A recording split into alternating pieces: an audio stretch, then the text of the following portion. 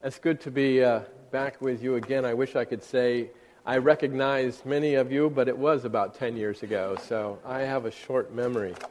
My wife would probably remember. She has a better memory of people's names and faces, but it's good to be with you.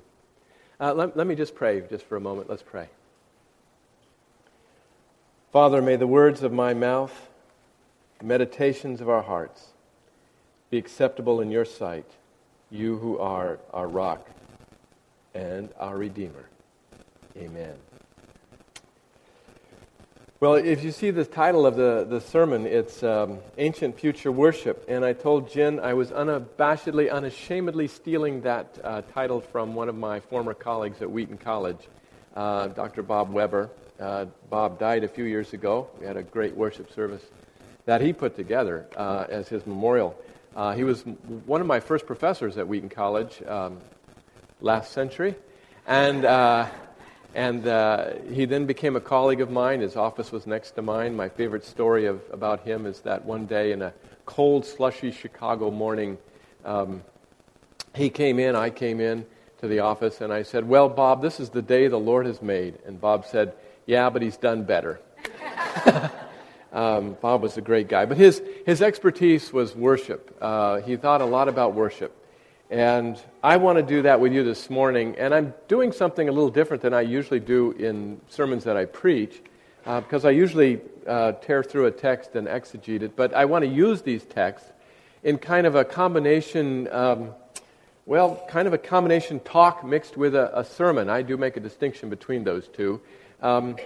And it's all in hopes that you will understand that I'm passionate about what I'll talk about, and I also want to be honest, and I want to be a little provocative. So if I shake up a few of you and you say, geez, I didn't like that, then I've accomplished my purpose this morning, all right?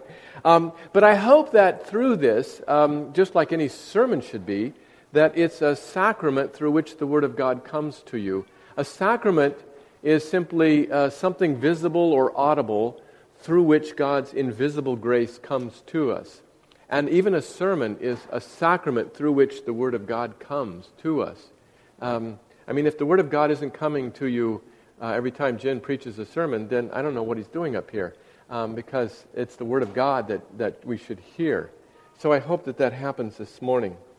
And I begin with my concern, and my concern is about worship in the Christian church, particularly in North America, but especially where I got transplanted into Southern California the last 11 years or so now. I grew up in Northern California, but that's a different state. And I see this concern for worship that I have being impressed upon me as I do go from place to place. One of my concerns is that we have muddled and trivialized our worship of God in many cases in our prevailing culture.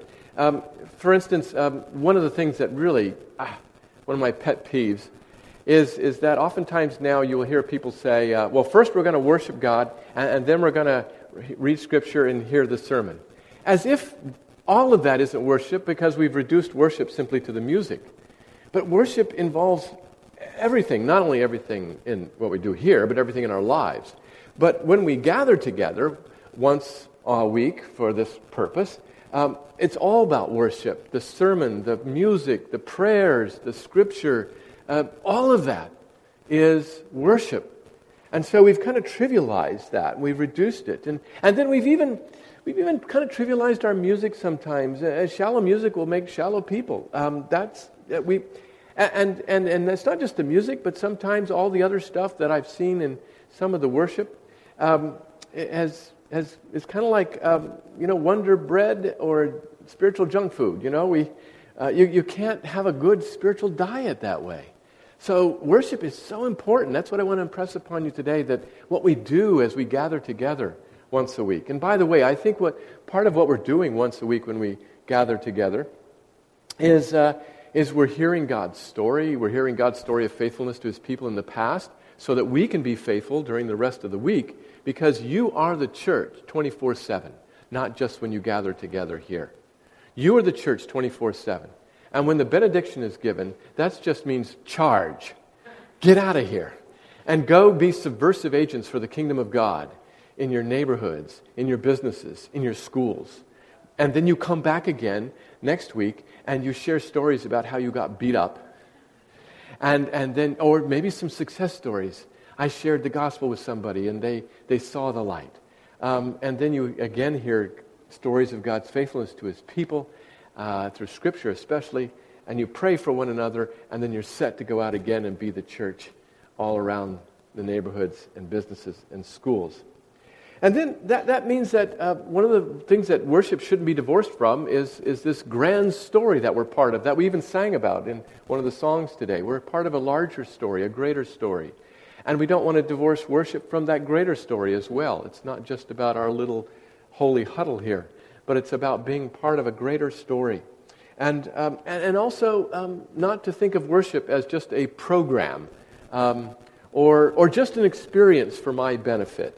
And another thing, we'll talk about all this stuff, but we don't want to divorce worship from memory. Memory that this Bible reminds us about events in God's life. And we'll talk about that. So there's all these concerns about what worship is and what worship should do and what worship's not doing. And that's what I want to share with you. One of the first things I want to do, and it actually, we sang about it in one of the songs this morning, is to recover the centrality in worship of the praise of God revealed in Christ. To recover the centrality of worship in the praise of God who is revealed in Jesus Christ. In other words, the adoration of Jesus Christ should be central in our worship in a way that doesn't yield to, say, the wishes of our culture that surround us. That doesn't try simply to be relevant to matters of taste. To keep it centered and focused on Christ, no matter what the matters of taste are, no matter whether that's relevant to the prevailing culture or not. That's why we read this story about David and Michal. Because David isn't concerned with the cultural expectations. Michal she's articulating the cultural expectations. Why is the king going around dancing like this? And David says, look, I'm not dancing before you. My concern isn't how I dance before the culture. My concern is that I'm dancing before God. That's what I'm concerned about. I want to make sure that what I'm doing in worship, as David is saying, is appropriate to the God that I worship, regardless of what the culture around me thinks. Michal's thinking is about what the culture expects. David's thinking is about what the God he worships expects. He's only concerned about that. He's not even concerned about propriety, by the way. I mean, if it doesn't look good for the king to dance, who cares, as long as God is happy with that? I mean, Michal's concern is for his reputation. David's concern is not for his reputation. And even the Samaritan woman, you heard that? She says, well, she's trying to divert attention, by the way, from herself by talking about the culture of the worship wars. She says, let's not talk about me and my men. Let's talk about how we should worship, okay? Should we worship on your mountain or my mountain, you know? And Samaritans worshipped on Mount Gerizim, and they claimed that was where people should worship. And the Jews were saying, we should worship in Jerusalem. And so she's going to divert attention. But she's also coming from that, her Samaritan background, and she's just, what's proper? What's the place for proper worship? And of course, Jesus corrects her and says, proper worship isn't necessarily about the place that you do it. It's about whether you worship God according to the God you worship, who is Spirit. And therefore we will worship in spirit and truth. Again, the same concern David had. The worship should be appropriate to the God you worship, regardless of where people think you should do it or how they think that you should go about doing it according to the cultural expectations. So that's the first thing, to recover the centrality of worship by focusing on the God revealed in Christ. That's what sets the tone for worship. It's got to be guided by God's self-disclosure. by who God has revealed God's self to be in Christ, also in Israel and in Scripture, who all focus in on Christ. If you have good feelings in worship, if you say, wow, I just felt so good today in worship, that's a byproduct. Worship isn't primarily to get us to feel a certain way. That's just a byproduct. And it might happen or it might not. The only indispensable activity of the Christian church, get this, the only indispensable activity of the Christian church is worship. If the church isn't worshiping, the church is not doing the one thing it cannot do without. In other words, our worship of Jesus Christ reorients us. It gets us oriented in the right direction. And it becomes the basis for all the other activity we do. So, for instance, as I said, when we leave worship today, it becomes the springboard for everything that you will do this week. It refocuses you. It reorients you. It revitalizes you in a way that prepares you to go out and be the church as you leave. So we need worship to really be focused in on the one whom we do worship, so that remains central throughout the week. And by the way, if our worship is centered on the God revealed in Jesus Christ and the God revealed in this Scripture, the God revealed in the story of Israel, that starts with Abraham, who was given the promise that through your children all the nations will be blessed, and then we get in on it as the church, then our worship, all of it, has to be appropriate to all the nations that God wants to bring in.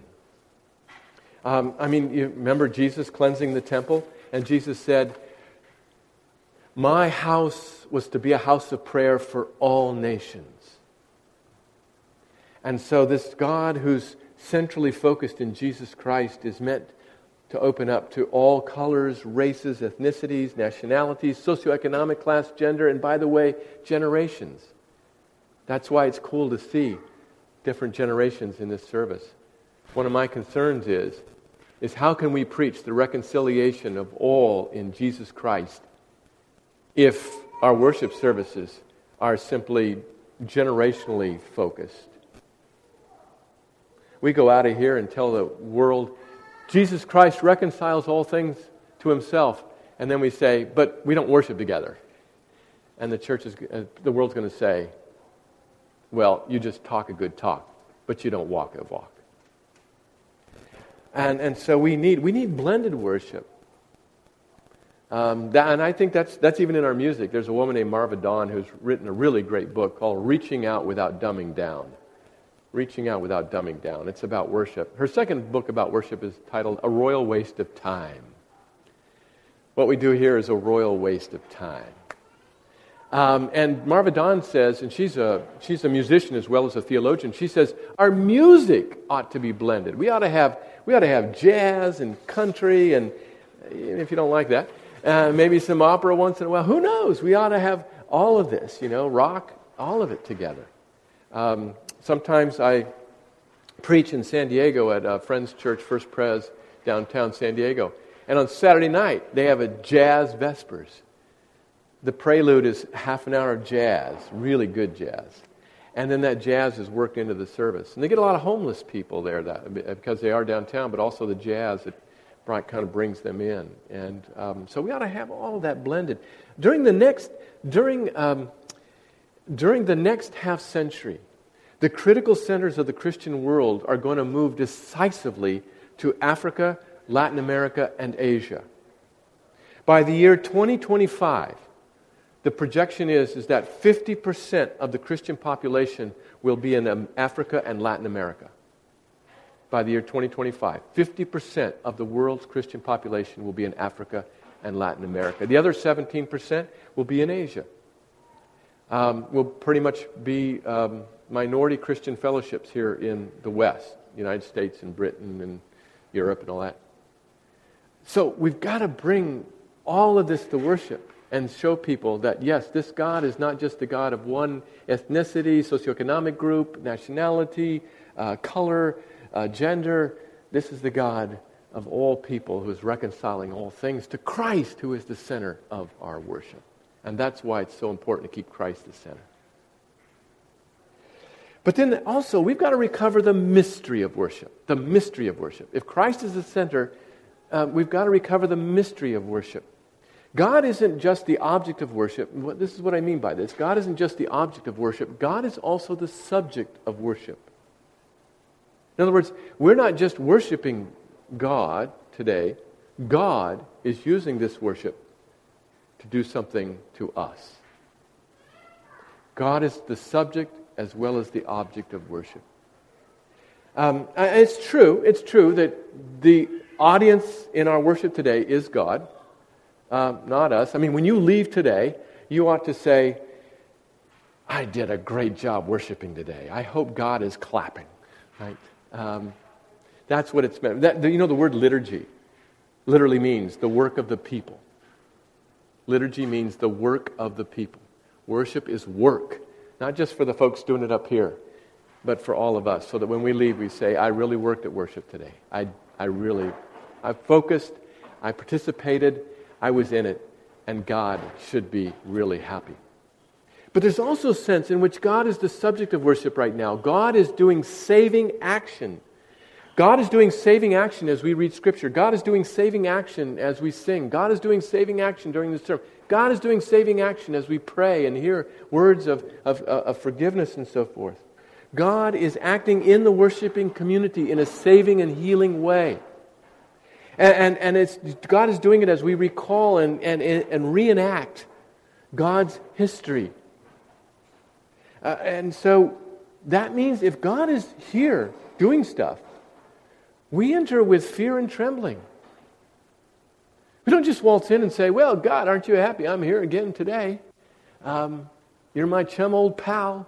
Here I am. No, this is the God who, when nothing else existed, made something. This is the God who is the judge of all nations. This is the God who will save people. This is God, who's not even in our category of being.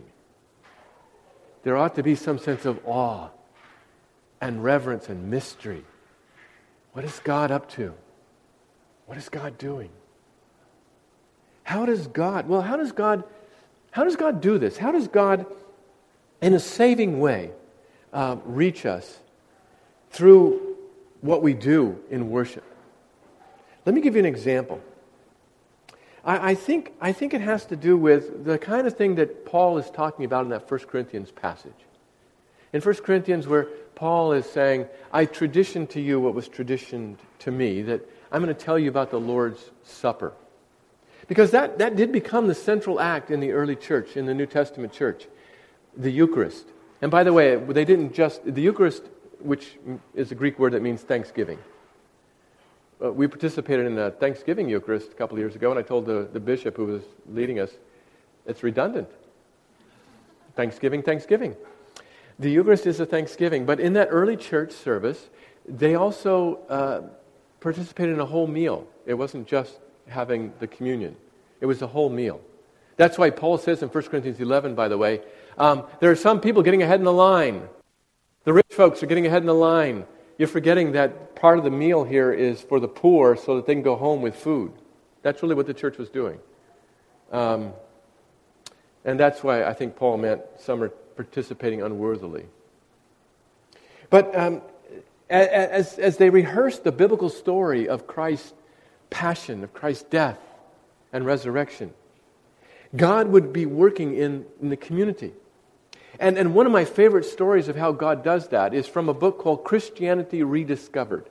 Christianity Rediscovered. There was an American Roman Catholic priest. His name was Vincent Donovan, who wrote this book, Christianity Rediscovered.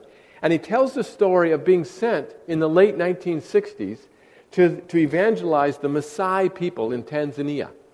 The Maasai people are incredibly amazing people, tall, usually wear red to scare off the lions. When I've been in Kenya, I've seen them, and they're amazing. They're in Kenya and Tanzania. So he went to Tanzania to minister to these people.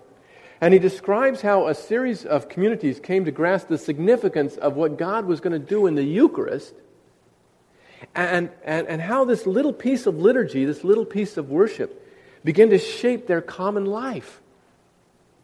How God used the worship, the liturgy, how God used it to change the way that they saw everything. And here's how he wrote about this, because at first it wasn't easy. He said, Maasai men had never eaten in the presence of Maasai women. In their minds, the status and condition of women were such that the very presence of women at the time of eating was enough to pollute any food that was present. How then was the Eucharist possible? If ever there was a need for the Eucharist as a saving sign of unity, it was here, he says, here in the Eucharist. We were at the heart of the unchanging gospel that I was passing on to them. They were free to accept the gospel or to reject it. But if they accepted it, they were accepting the truth that in the Eucharist there is neither slave nor free, neither Jew nor Greek, neither male nor female. Well, he tells the story. They came to accept it. It radically changed their lives. And now, because men and women came together to eat the body and drink the blood of our Lord Jesus Christ, they could go out from worship and begin to eat together at the table, men and women. The men now saw the women in a new way, and as a result treated them differently. God works in mysterious ways in and through our worship to change us, to heal us, to save us. There's a lot of mystery going on when you guys meet week after week in worship. Recover something of the awe, the mystery of what's going on right here. That's, for example, why we don't want things like worship music to be shallow. Because when we sing and internalize a praise song, when we sing or internalize a hymn, we're being shaped to see the world Christianly. There was an arch heretic in the in the 4th century, in the early 300s. His name was Arius. He did not believe that God was a triune God, Father, Son, and Holy Spirit. He believed that God was God and Jesus was a creature who was elevated, promoted to divine status. So he preached a heresy that the church had to combat. And one of the ways that he communicated his heresy was in little songs. He put his heresy to little tunes so that it got in people's heads. I'm a Seinfeld fan, all right? And one of the episodes, if you watch Seinfeld, I've got them all memorized, but one of them is where George Costanza is trying to get a date with a woman, and so he starts getting into her head by singing Costanza. Aha, some of you know this one.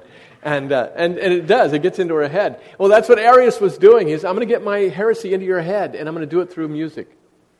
That's why music is important in our worship, because what we proclaim in the music gets into our head. In the week, some praise song or hymn that you sang in worship Sunday, it's in your head, and that's why it's so important that not be shallow either, that has to be so deep and filled with meaning that it gets into us and shapes us, and God uses it. So, we recover the centrality of worship of the God revealed in Christ. We recover the mystery of worship as God works in worship to change us. And then, let's recover a liturgical worship service that connects the present-day church with the ancient church. In other words, if we can recover a liturgical worship service that connects the present-day church with the ancient church, we'll begin to see that we're participating as a community in a narrative, a story that goes much, much farther in the past and into the future than right here. In other words, you and I are people of space and time. We're in this space at this time. But because of that, we also are part of a larger space and time that, for the church, goes back 2,000 years, and that covers the entire world. And if we recover liturgical worship, we have a way of reminding ourselves that we're part of a greater story that we sang about. In other words, in worship we can move ourselves into this narrative into which actually we've been baptized. You know, when you're baptized, it's not just a sign that you have become a disciple of Jesus Christ. It's also a baptism into a new relationship with all these people in the church. In other words, baptism is a baptism into the death and resurrection of Christ, Romans 6. But it's also a baptism into a new fellowship. And so we become part of that. And the fellowship includes people who've died and gone before us. One of my favorite hymns is The Church is One Foundation. And I love it when we get to the line that we are in mystical sweet communion with those whose rest is one. We're worshiping right now, not just with people you see, but with people you can't see who have died and gone on to what we call the church triumphant. We're the church militant, still fighting the battles on this earth. But there are those who have won their rest, part of the church triumphant, and right now they're worshiping with it. By the way, have some of you gone to the L.A. Cathedral, downtown L.A., the cathedral? Yeah. Do you remember going into there and looking on the sides inside? What do you see? The tapestries? Remember that? Yeah. It's so amazing. They have tapestries of people, right? And there's saints who've gone before us that are labeled. St. Anselm, St. Augustine, St. Francis, St. Hildegard. But also people of just, mixed races and ages, contemporaries. And you remember how they're looking? They're all looking forward, right? So that when you sit in the pew and you look around, you see people all around the world and people who've come before us worshiping with you, all looking forward at the table where the Lord's body and blood are going to be set. That's what we're doing here. That's part of the mystery here. And so we recover that. And that's what Paul's doing. That's why we read the familiar passage in 1 Corinthians 11. Paul literally says this, I tradition to you what was tradition to me. In other words, Paul got a set of words that he's memorized. He didn't make those up. That on the night when Jesus was betrayed, and and that we hear again in communion 2,000 years later, because we keep traditioning this stuff. By the way, there's a difference between traditionalism and tradition. Tradition is the living faith of dead people. All right? Tradition is the living faith of dead people. Traditionalism is the dead faith of living people. All right?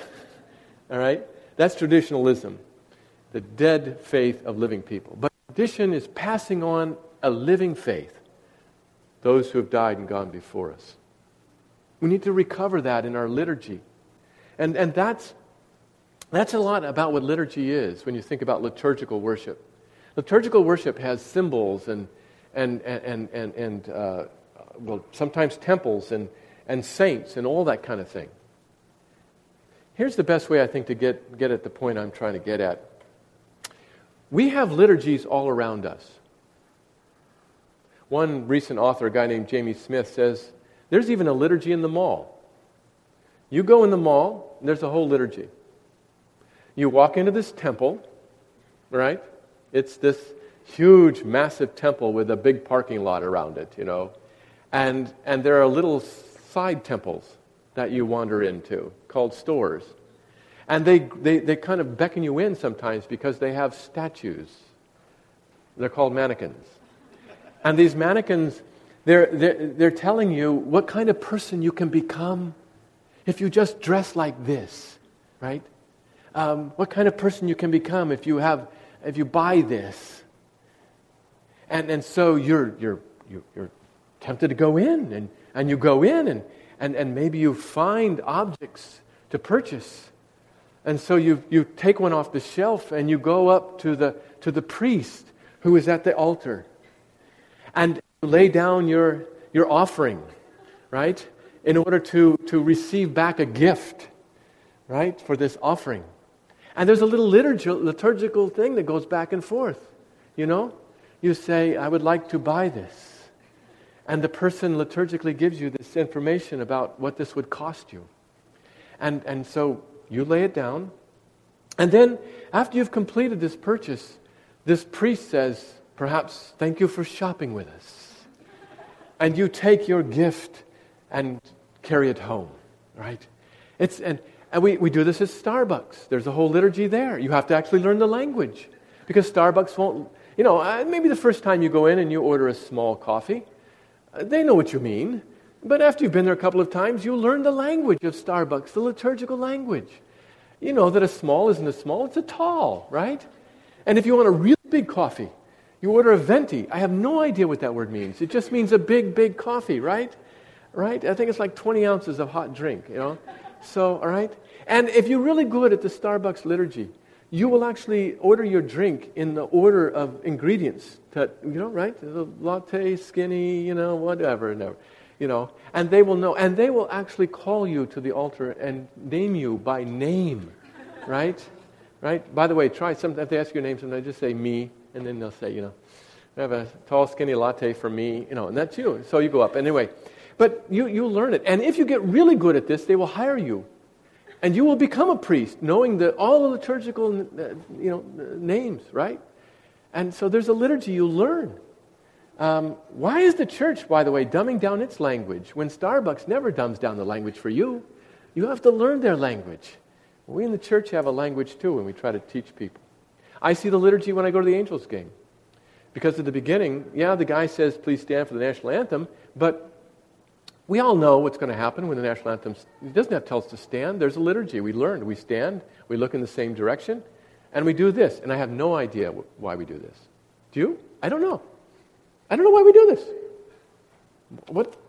Put my hand over my, left breast. I don't know why. All right? So, I don't know. And I want you to think about that. A second-generation church has been enculturated as Americans.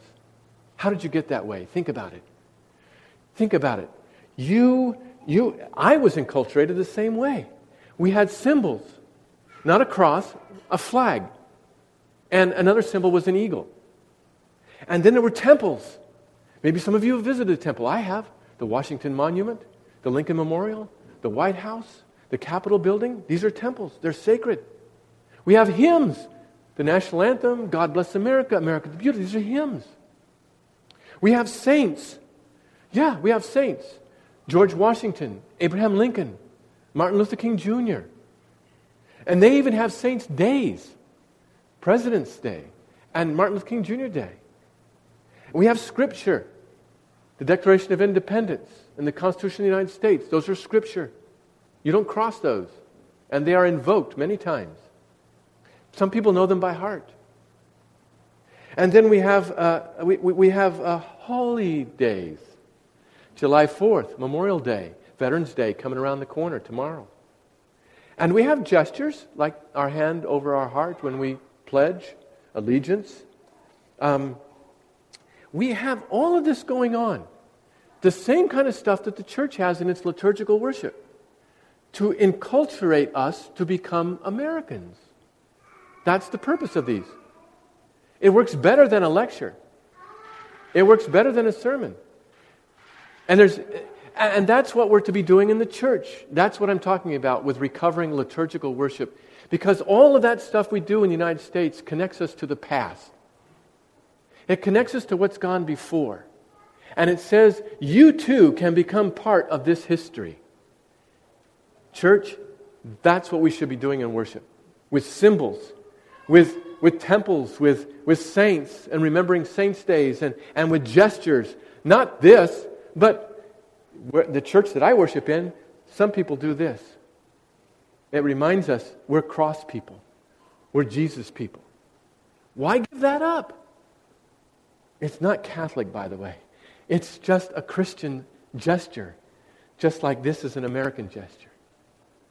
And so we are shaped more by these liturgical actions in the mall, in the nation, in Starbucks than we are by the church.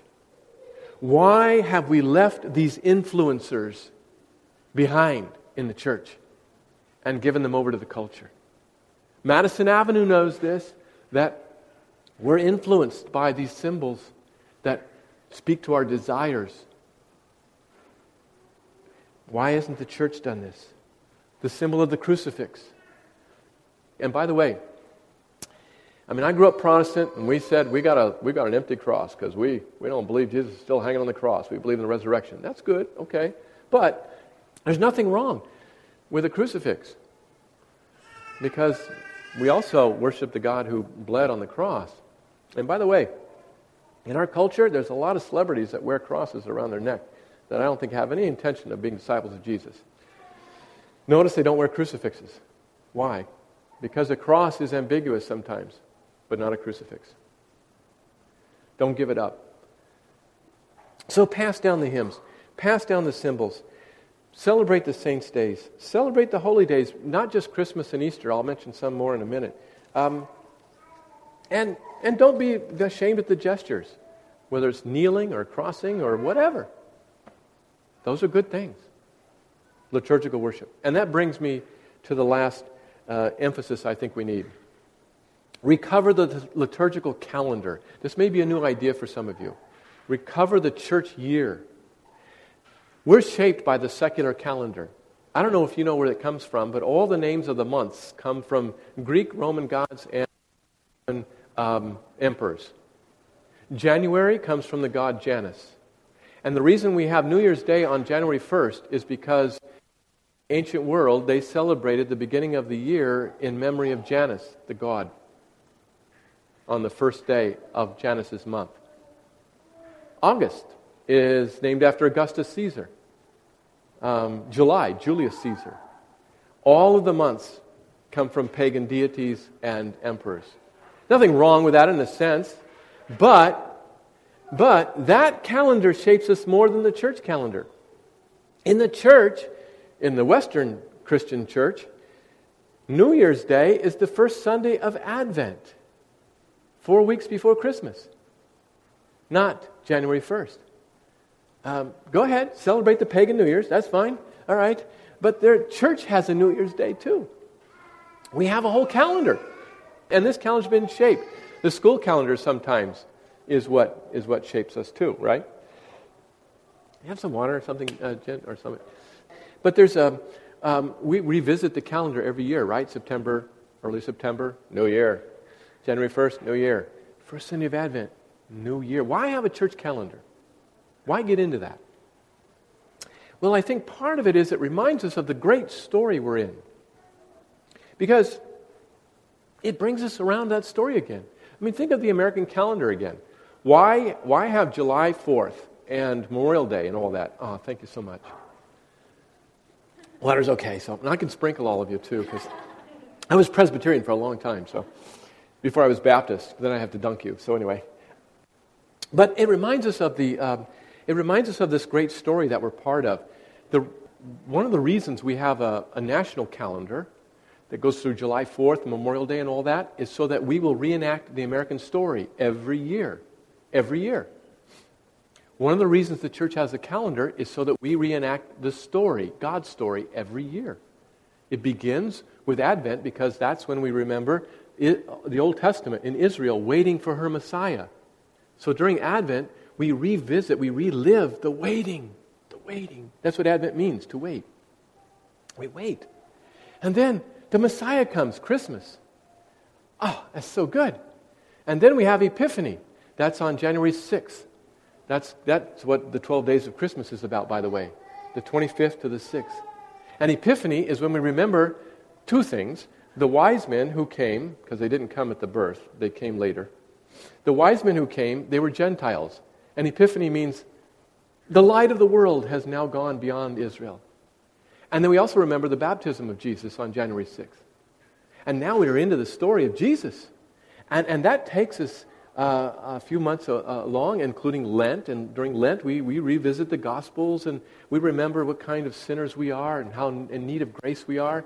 And then we hit that Palm Sunday, and we're entering into the Holy Week, the last week of Christ's life before His death and resurrection. And we end that week with Maundy Thursday, if you ever do that. That's Thursday before Good Friday when we observe the Last Supper. And then Good Friday. And then Holy Saturday is a day of quiet and silence. Jesus is in the grave. And a lot of us are losing hope and then Easter. Hope's restored. And in the liturgical calendar, Eastertide isn't just Sunday. It goes on for weeks. Easter is celebrated.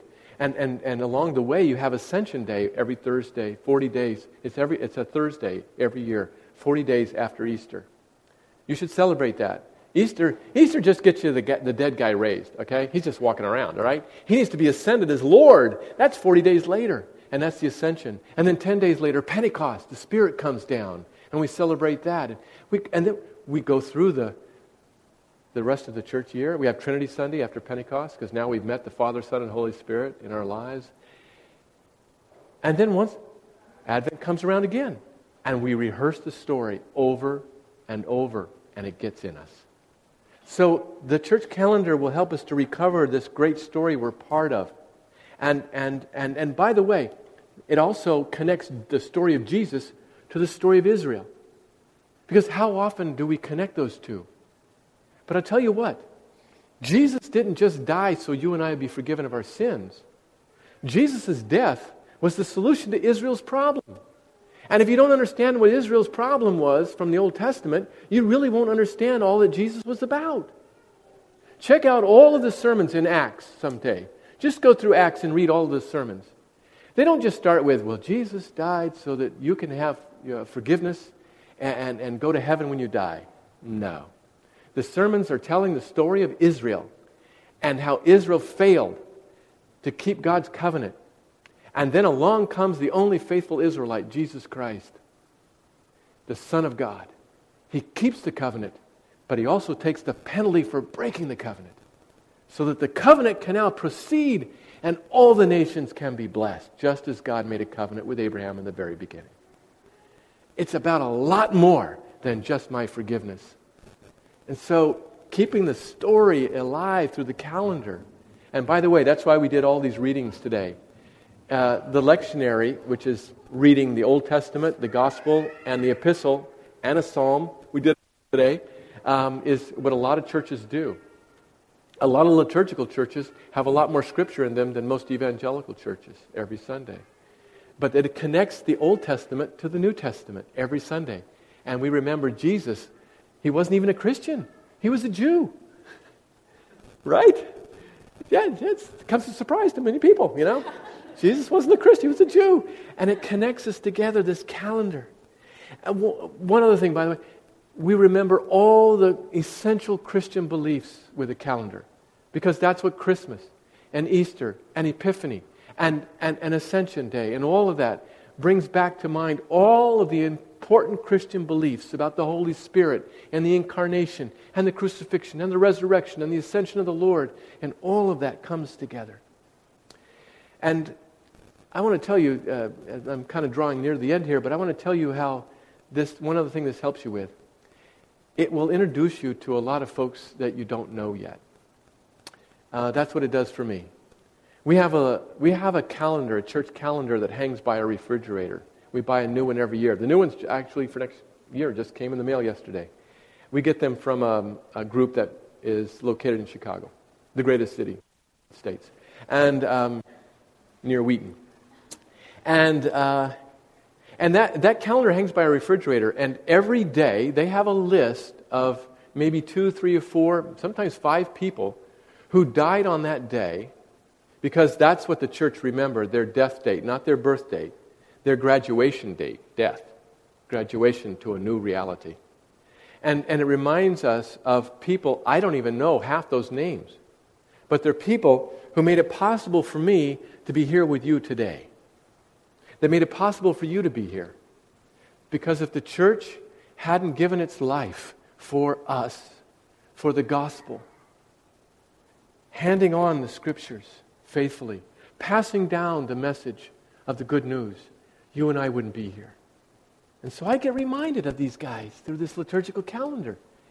And I say, whoa. And some days I do know, I know those guys. Or sometimes it's a whole group of martyrs.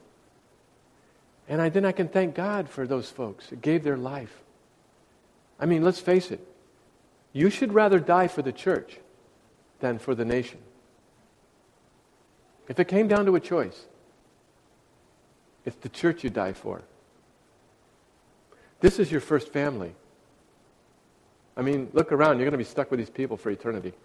You might as well get used to it now, right? These are your brothers and sisters.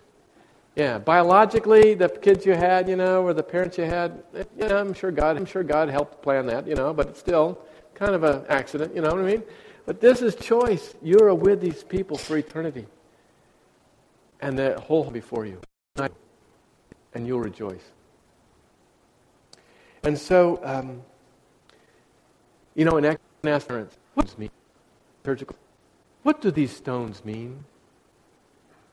That's what the liturgical calendar does. So when I look at the day and see these names, they mean a lot. Recover the centrality of a lot. So we recover the centrality of worship in the God revealed in Christ. We recover the mystery of worship.